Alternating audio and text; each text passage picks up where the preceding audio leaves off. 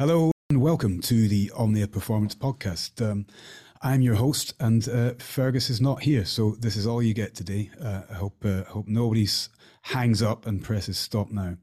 I'm not on my own though. I'm going to be joined by our friend and coach James Blanchard, who I'll introduce in just a moment. Before we do that, it's worth going through the usual kit and caboodle here, getting through the subscribe, please, hit this button, hit that button, make sure and review, make sure and leave comments, do all the nice things that podcast listeners know they should do to keep their wonderful experience continuing, and please show us that love.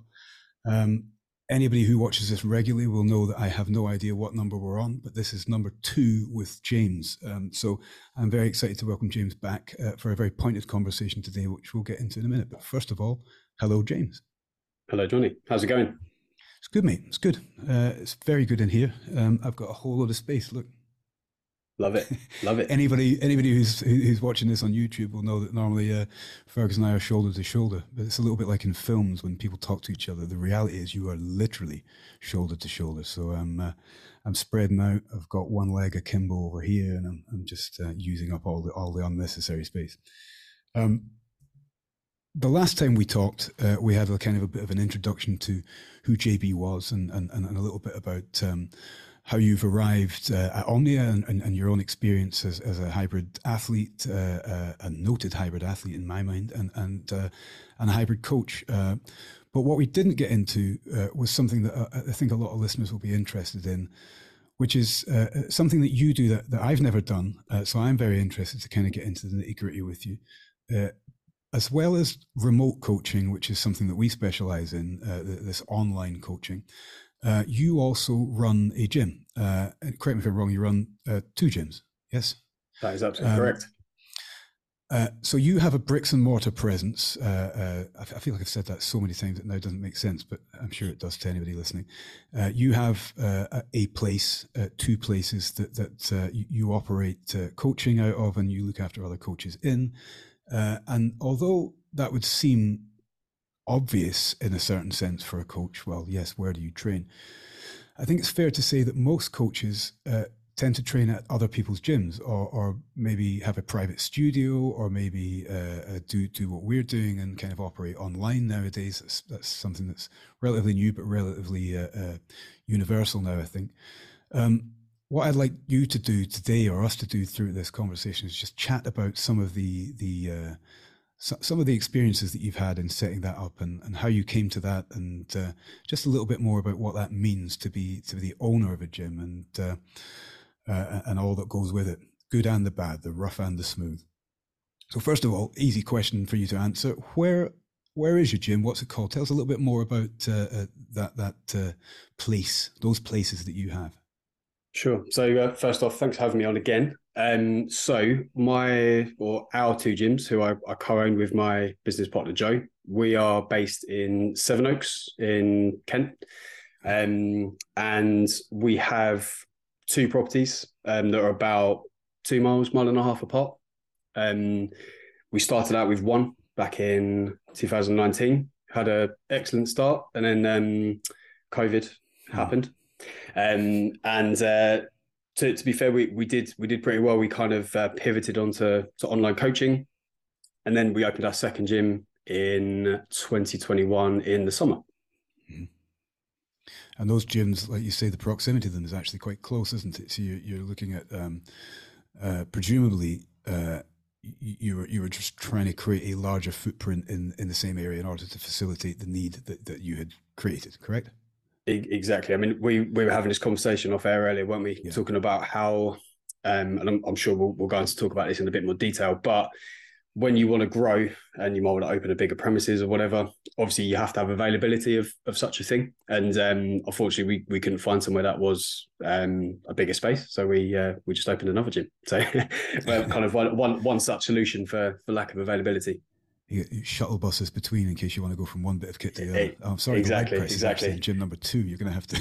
Yeah, see you up there. So, before we came on, there was something I was chatting about, which you were nodding about, and I think it's fair to say that any aspiring coach kind of has a little bit of a daydream about what would be the perfect scenario for them. One of those, and I still sometimes fall into that kind of daydreamy trap of thinking, wouldn't it be wonderful to own my own gym? What did I say before? It would be a wonderful place. I can train whenever I like. It's going to be sexy. It's going to look better than any other gym. And everybody will come, and it will just be like living in a massive gym style playground. I'm going to assume that is to a degree what I'm going to assume that that's where you were in the first place with it, in the sense that you may have been thinking. In fact, why don't you tell me what led you to the point where you thought, before you've even opened it, what led you to the point where you were saying, I would like to have a gym? I mean, to be honest, initially it was more a case of just wanting to earn more money, like be more successful business wise, and perhaps like call it arrogance or whatever you want to chalk it up to, but thinking like, right, where I'm working now, I think I could do better, or I could do it differently and be successful. Is maybe a better ambition, James. Yeah, exactly. And maybe I need to cut myself some slack. But yeah, I think in the first instance, that's how it was all kind of born, and the idea came about. And then of course, one thing led to another, and you kind of you position yourself in the market a little bit better as well. So I noticed that there was a bit of a niche of actual trainers being underserved in kind of like the market. So rather than like traditionally, you think in a gym, you'd be like, well, your members, your PT clients are your customers. But I kind of came at a bit more of a different angle, thinking actually I want to be able to better serve trainers. So ultimately, I'm perhaps jumping the gun a little bit talking about that, but that's kind of where it led on to. Okay, but that was your idea in the first place, is that you wanted somewhere that would facilitate what you might want as a personal trainer and as a coach, that you weren't seeing was being facilitated elsewhere. Exactly. Going back to my daydream, the idea in your head is that you would get to do all those things I said, which is this kind of playground fantasy that you're in. You can just throw down, do some Olympic lifting, have a nice coffee, and everybody's jacked and having fun. But the reality, I'm assuming, because of the nature of business, and actually you alluded it to earlier on, the break in service that you must have had to go through with the pandemic, etc. I'm assuming it's very different to that fantasy. Can you? I don't want to labor too much on. Well, actually, I think we should probably dig into in a very real sense and talk through the kind of pain points. But how do you go from the idea, I would like to own a gym, to owning a gym? What's the first things that you would need to do you think? Yeah, so I think like before we go on, it's maybe a good idea to kind of caveat that we'll talk a lot about like the pitfalls and the mistakes and stuff, which I think can paint the picture has been overwhelmingly negative. But that's not the intention at all. I think like it's been a very rewarding and on the whole positive experience. But I think also it's worth kind of bearing a few things in mind which presented themselves as, obstacles with me going through this process, and stuff where I screwed up, where I wish obviously I hadn't. But it's given me these. Sorry, go on. Well, just before you carry on, mate, and I like where you're going with it, because I think we do need to open those pitfalls up and say to people, these are where the traps are. But did you have anybody giving you that, or were you winging it at this point? Yeah, so I with my first studio, so I was a trainer at a real kind of it was a big facility, like I think maybe like 12,000 square feet. Okay. So I broke away from that first, basically because an opportunity was presented to me to open my own studio, and I thought, as I alluded to earlier, you know what, I want to give this a go. And I think if I hadn't have had that little gentle kind of nudge of encouragement, pushing me in the right direction, I probably wouldn't have gone through with it. So, kind of pretty much every step of the way, there's been some degree of kind of guidance, whether that's more in like a mentorship capacity or guidance from some other professionals. Like, even though, when you open a gym, you don't think of having to deal with solicitors, accountants, because you perhaps in the first instance perceive it as being all quite dull. I don't work behind a desk, I'm on the gym floor doing my thing. But actually, these people provide some absolutely valuable resources, advice, which, to be honest, you'd be pretty stupid to kind of not take into account their expertise and guidance. I don't. Yeah, I'd agree. 100% would agree. But I think probably you would agree with this, that it's not arrogance to think, oh, I don't need all that. It's probably, for want of a better word, ignorance. You know, you're going Yeah, to yeah, think to yourself, that's oh, definitely a better way of putting it. yeah, you're going to think to yourself, well, I'm going to open a gym. I'm going to serve people. They just need to come in. They need to train. They need to get, pay me, and I'll pay the bills. You know, why would I need all these other people? But yeah, I guess reality bites hard, doesn't it? When you dig into these things, you think, oh God, because I cannot spin all those plates, and why would I want to? I want to coach people, correct? For sure. Yeah, and I think to that point, you do have to kind of concede that you are going to have to step away from that side of things a bit. Yeah, But that was kind of always one big thing that I didn't want to completely give up. Like, first and foremost, I want to be a coach. I don't want to be a gym owner. Well, I do want to be a gym owner, but not as my primary yeah. kind of day job. So Because the gym coaching owning at the end of it, facilitates the coaching, correct? Yeah, exactly. And I think that's what kind of led to the idea of being able to like offer this kind of facility for other trainers to be able to do the same thing. uh-huh. Being able to actually make a good living from it, be able to have enough space to actually coach your clients, that kind of thing. Yeah. So let's go back to the pitfalls. Then I cut you off. Apologies again. No. But what were the main kind of traps or pitfalls or issues that you came across? Maybe some that would seem blindingly obvious now, but there's bound to be things that you think, oh my God, why did I not think of that? Take us through some of those moments. Yeah, cool. So I think first and foremost, probably I would say the understanding the startup cost fully.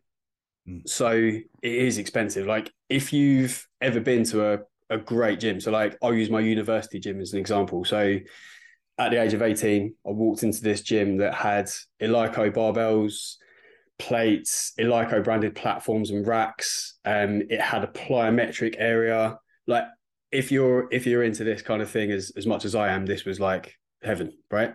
Yeah. However, it turns out I'm that kind of picturing shit it. I can see it. it turns out that kind of stuff's really expensive. So even if you're leasing this kit, renting it, you still need to put down some initial deposits on it. Mm-hmm. Same as well for if you're taking on a lease, the person who's going to be renting out the premises to you is going to need some level of security. You're going to have to put up probably at least 3 months of rent up front. So I think all of this kind of stuff, it's just not clear until you put yourself through this process where you think, oh, actually, yeah, shit, this is a lot of money.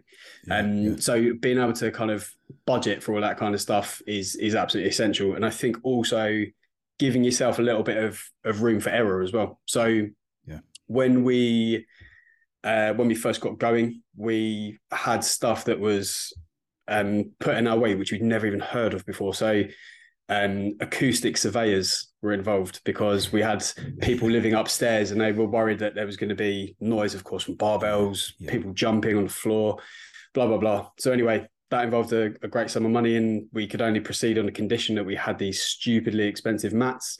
And it turned out the matting was like the number one cost of actually opening the bloody place. And we never would have thought that. Yeah, you would think it would be even that is interesting from an external perspective, because although whilst I can conceive of it now as you lay that out, that wouldn't be the first thing either I would have thought of. Although I have experienced other people opening gyms, and yeah, I've seen firsthand that, God, I didn't think this would be the most expensive thing, but matting, you would think it's going to be that illegal bar or that sexy platform or that plyometric area and all the rest of it, and then you find exactly it's just the bloody flooring before you even get that stuff in. So exactly. So yeah, those kind of things. It was nothing could have prepared us for it other than just going through the process. But you can be prepared to be surprised somewhat by applying a little kind of stress testing your budget a little bit more and thinking, right, if whatever is going to cost 50% more, is that going to put me in a hole? Is it going to stop me from actually being able to hit the ground running anyway? And all of that kind of stuff. Yeah.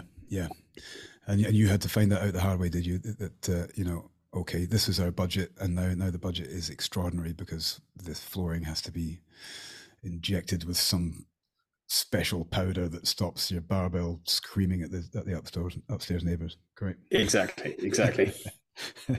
So, presumably as well, James, when you open somewhere, So this is business, isn't it? In any sense, that you're going to have to tell people you're there and why you're there and what it is that you're doing. You touched on earlier on the idea that you wanted not only to provide somewhere where people could come and be coached, but you wanted to provide somewhere where good coaches were being looked after, and their operational capability, their coaching capability was being nurtured somewhat. And is that something that you saw as being a business plan, something to separate you, or something just in your head?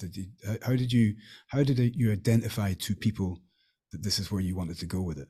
And did you even do that? Yeah, so I mean, it was having that awareness that I need to have some sort of niche. So if I was moving away from that massive facility into my first version of my studio was literally a room above a Botox clinic. Okay. It was tiny. Yeah. So in order to actually have something that would attract people to go there, I had to be able to kind of like target those people as a niche and be able to serve them appropriately.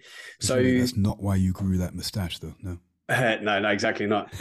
I can definitely say on the midnight, 1st of December, this is coming off. But, yes, where was I? Sorry, mate. So no, I'm only messing. So yeah, being able to actually like serve that niche was incredibly important, and identifying that niche as well. So the for us, or for myself initially, I was kind of thinking like, right, at the moment I've just got myself and my existing clients kind of coming in, but I knew I wanted it to be something bigger. And I did think, well, actually, do you know what? I know that in this area, we're lucky to live in quite like an affluent area where personal training is very much like a thing. Mm-hmm. There's so many gyms around, but what I felt, because I was in the same position, that trainers weren't being paid particularly well. And in exchange for not particularly brilliant pay, I also found that actually like the facility to training wasn't quite up to snuff either, in terms of even just having access to space. So I thought, right, that's the area I want to go down. I knew there was tons of people like me, and then ultimately managed to find enough customers or trainers to kind of join with me in this first version of our bigger PT studio. And then that's kind of what initially got it going. And was a lot of that conceptually in your mind as you've just described, or did you? I'm presuming you also went out there after you'd had that idea and did some kind of market research. Like, okay, this sounds nice in my head, but are people going to be interested? Yeah. Yeah, like I definitely put the feelers out. So spoke to quite a few colleagues and friends who are trainers or were trainers, and then of course from that it just became a case of like, right, is this a possibility? Mm-hmm. So I spoke earlier about kind of the importance of having like a bit of mentorship and guidance. So I'm very lucky to have my landlord, who is a client and a friend. So he basically said, look, I've got this opportunity to take over a space, get it up to scratch. The place was an absolute hole to begin with. It hadn't been used for 15, 20 years. Okay. It was, the basement was flooded. But anyway, he bought this place and said, right, I'm going to, as I say, get this up to scratch, get this up to standard. Would you like it as a gym? So then that kind of gave me an opportunity to think, actually, yeah, do you know what? This could work. So I kind of did my best to kind of crunch numbers, see if it could work. And then once I decided that actually this niche is present, I could give it a go. And your man there with the hovel that he offered you, I'm going to guess that I'm joking, of course, but I'm going to guess that he also came armed with a wealth of experience in terms of the things that you had been talking about earlier on. Listen, James, you're going to have to think about an acoustic, because we've got something upstairs, and you're going to, what did you call it, an acoustic review or something? And, acoustic surveyor. Yeah, surveyor, who knew that was a thing? Who knew, exactly. But you would also then he would be attuned quite quickly to other things that you're going to need on that front. For instance, just having the leisure facility license that I guess councils would have you. You're going to have to say what it is that your business does, and then jump through some hoops in terms of health and safety and all that kind of stuff. So, of course, I guess right or wrong is that he would have been able to kind of advise you a little bit, or at least give you a kind of a nod in the right direction, which is bloody useful, I think. Yeah, 100%. I think, and even in the instance where he didn't necessarily know what was going on, like his background isn't in opening gyms or anything like that, but it is in leasing out commercial property, that kind of stuff. But even in the instance where he wouldn't know the answer to something, he was kind of well networked enough to know someone who does know the answers. So yeah, that kind of thing certainly in the early days was invaluable. Yeah, I would guess so. Going back to your niche then, and this kind of marketplace research that you did, when you're approaching the trainers, etc., to here's what I think would be a great working environment for you. You've obviously got to have, they are customers in a sense because they're going to pay you some kind of commission in order to house them and allow them to use your facility. But then you've got the end user as well to think of. And what I'm interested in here is that you said that in the area that you're in, there are a lot of PTs and presumably a lot of gyms, and the facility you worked in is a very large facility that wasn't catering for people in the way that you would like to. You're up against quite a lot of competition there, aren't you? You're going to need to sort of say, we are who we are, this is what we're providing, how are we going to pull you in? So as well as the marketing, I'm guessing you had to kind of invest relatively heavily in advertising. I mean, to be honest, we rely a lot on word of mouth for that kind of thing. Okay. So we're pretty lucky where we haven't really had to do any paid advertising at all, apart from the odd little bit to help pick up some new actual kind of PT clients. I suppose I'm guessing the guys that you're working with, the PTs that you've got there, they're also going to have their network of clients that they've operated with, etc. So do you have any need? I'm jumping around all over the place here, James, and apologies. No, it's just the way my brain's working. Do you have any need then to talk to the PTs and say that overall we would like you to offer this particular kind of service so there's some kind of continuity to the service? Or are you allowing the PTs to kind of thrive in their own niche within your environment? How does that work? Well, I think, to be honest, more the latter. So the way that our rent model works, it definitely attracts more the PTs who've already got a pre-existing client base. So 9 times out of 10, that signifies that they already they know what they're doing. They've got their own methods of working already. And then we see it as our job to actually provide the environment for, as you put it, just to thrive, do their thing.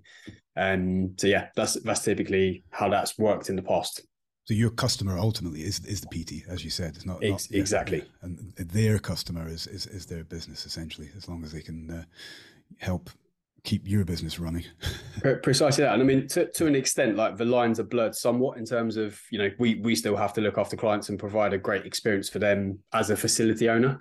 But we want to have it where, people can come in as trainers, take autonomy and run the business within reason, the way that they want to run it. And what about, James, you earlier on we were talking about the fact that there are things that kind of come up and bite you. Like, we'll come back to that acoustic surveyor again. But one thing that I wouldn't have thought of until I'm sitting thinking, and you and I had that chat before as well, is that in this facility that I've daydreamed, this fantasy facility, I'm just kicking about, I'm the king of the castle, and here I am working in my own fancy gym. Not dissimilar to the one you described with all the mad kit everywhere, just looking beautiful. But that doesn't work like that, does it? You're going to need staff as well. There's going to need to be people that are kind of managing that, or people that you're going to have to offset responsibility. Because as we said earlier on, you can't spin all those plates without a few of them crashing. Of course.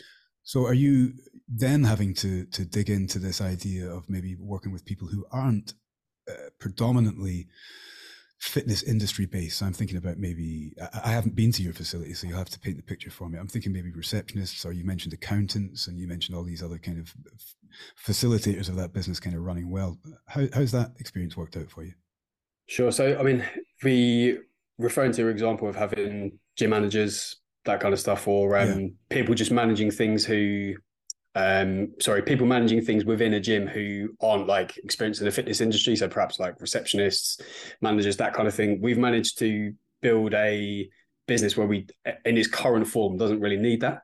So that might come further down the line if we decide to open a bigger site, more sites, stuff like that.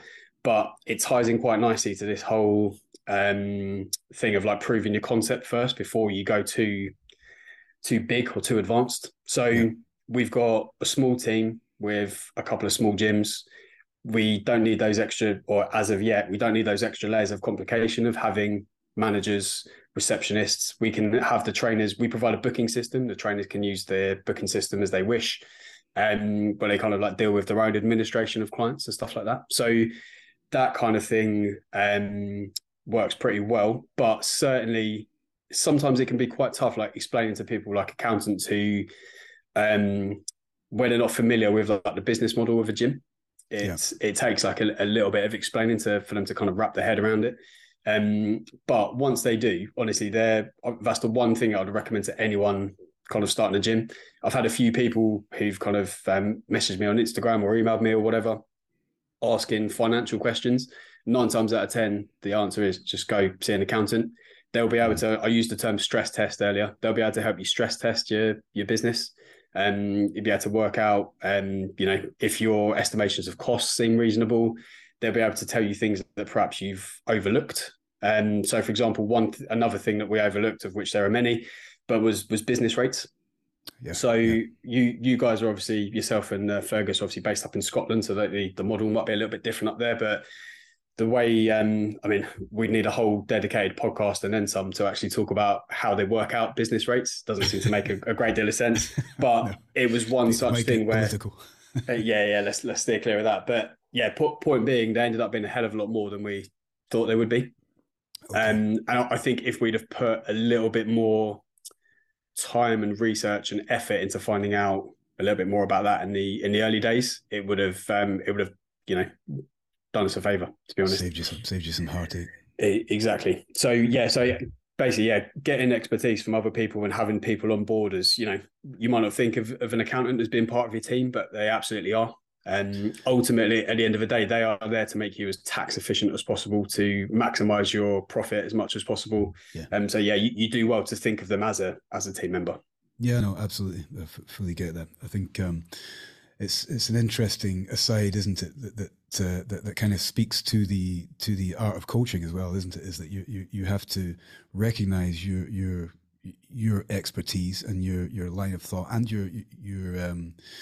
your will to do a certain thing, and then also recognize that there are others that have a scope. Like when I'm talking about referring out to physiotherapists from a coaching practice, or maybe psychologists, etc.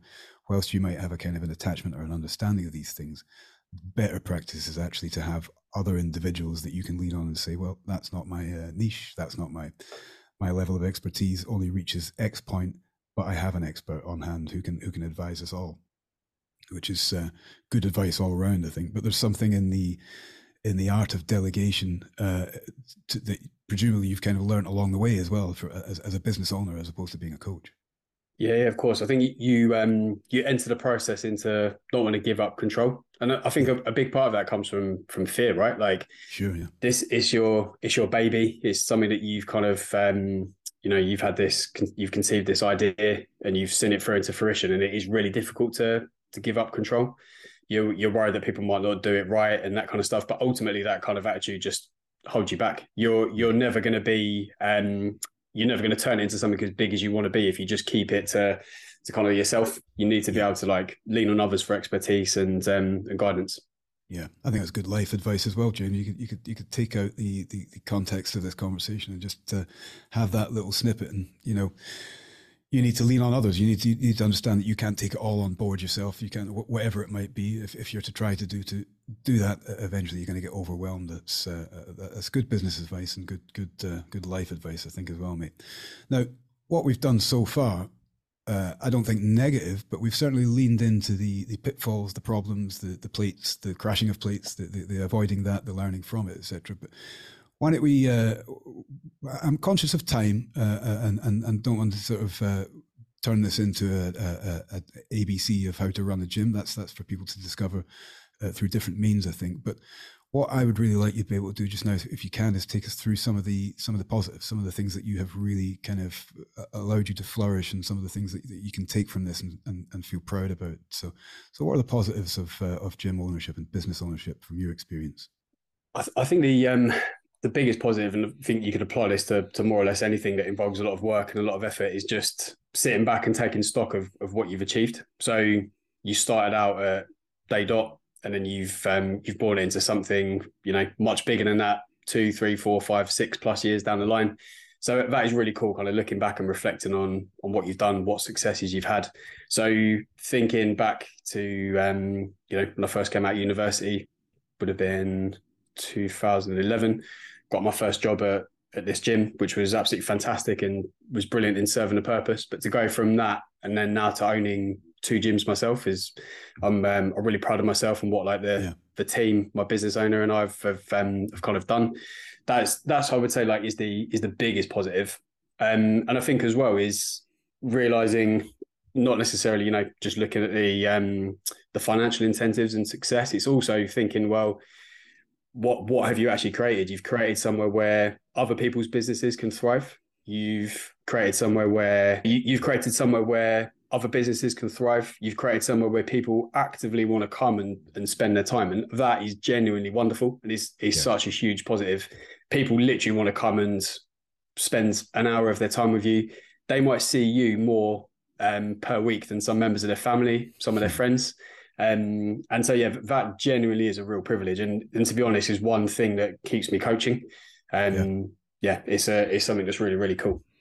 I read an interesting thing just yesterday that crosses my mind that you're kind of covering off there. It was a different data points of who you spend your life with, and so for instance, one of the data measures, one of the graphs was showing that you'll spend time with your children up until they're X amount of age, and then that time is going to be less and less because obviously they're away finding their own lives. And one of the things was that, and there was lovely lessons to be learned from these things. I won't go too deep into that, but one of the very specific things, I think you can attest to this, is that if you can create an environment or find an environment where you are around people, your working environment, where you're around people that you enjoy their presence, there's positive energy being exchanged back and forth, then actually we spend so much of our lives with people we work with that it makes it so much more important when you understand that data set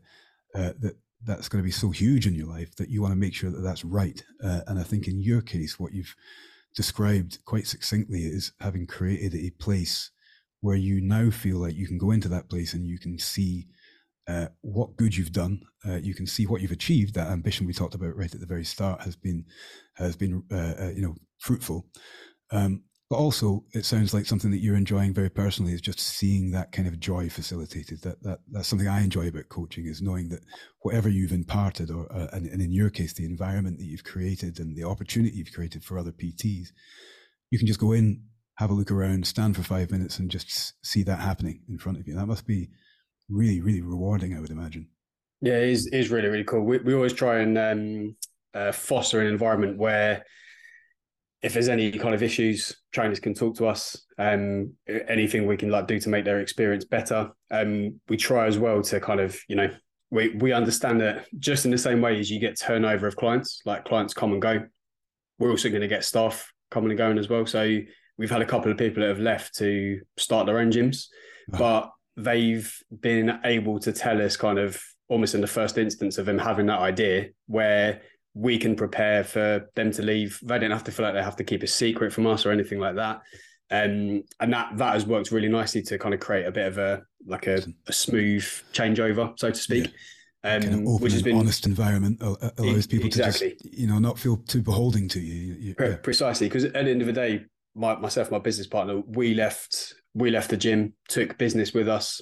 We can't begrudge others for wanting to do the same at the end of the day. And no matter how difficult it might make life in a business sense for us, we have to, be willing to admit that that's just the nature of the business that we're in. Yeah. Just best prepare for that as well as we can. Okay. So it sounds like you've been successful, mate. Sounds like, and I guess as soon as somebody says that to you, you're a humble enough man with, well, there's still work to be done. And I know that you have ambition to do different things with that gym, and I'm still very impressed at what you've done so far. And what's been lovely for me to hear is that at the center of it is a very simple concept of just, as we said a moment ago, just creating a place where people are enjoying themselves, which seems very simple at heart. But what I think that this hopefully has done is allowed people to understand a couple of things. One of which is that if you have that dream And it's a big dream, isn't it, to look at something like that and think, can I do this? And then you open it up even further and you find all these things that you've said where actually maybe these aren't things you've even thought of. Financially, it's an issue. You have to, think of so many things that it can be daunting enough for people just to give up. But your success and the opportunity you've created for others kind of is a nice opportunity to tell people, listen, if you just crack on, get your head down, do the homework, lean on others, lean on the experience that others might have, and keep working, keep positive, I suppose, as trite as that sounds, then you can be in a position, as you've described, where it seems like you're pretty happy with what you've done so far. For sure. Yeah, we needed that positivity in 2020, that's for sure. Mate. Difficult, yeah. How did that go for you then? I know I was kind of keen to wrap up in a certain sense and allow you the opportunity just to give us your final thoughts on it. But I guess people probably would be thinking the same as me. What did you do? You said you pivoted and you leaned in. I know that having chatted to you during that time, you leaned in hard to the online stuff, but it must have been very difficult because presumably you had to keep up some kind of turnover in terms of rates and money and things coming through in order not just to lose what you'd already started to build. Yeah, for sure. I mean, without getting too much into detail, at the time, there was various levels of support for businesses. Mm-hmm. However, they were only for businesses of certain sizes. So we were lucky to just kind of like fall within that remit, if that's the right word. Yeah. And there were things that were put into place like business rates, holidays, that kind of thing. So we just about managed to cover the majority of our costs through that. We didn't have to worry about any necessary operational costs because the gym wasn't allowed to be open. But I think most importantly, what we did do was, so you still have your clients there. They still want to train. They understand it there that, you're in the predicament that you're in. You can't open the gym. That means they can't come to the gym. So you just have to kind of, for lack of a better way of explaining it, kind of take charge and just say, right, the game has changed somewhat, but the service that we're going to provide is still as much as the same as we can. So we do like Zoom personal training sessions. Yeah. A lot of clients would have kit at home.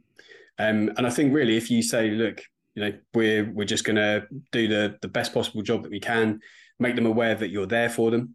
That was the thing that kind of got us through it, really. And then for some people, you might pivot onto kind of fully online. So you might be offering them just training programs to do. Some people might have gone on to do different activities. And I think we briefly touched upon it in the last podcast that you kindly had me as a guest on, where a lot of people did kind of change their activities. So they become more interested in cycling because the roads were quieter, or running and that kind of thing. So you'd be there for them to support that process as well. So it was literally just a case of, it was all too easy to fall into a bit of a state of depression and be like, do you know what, fuck this.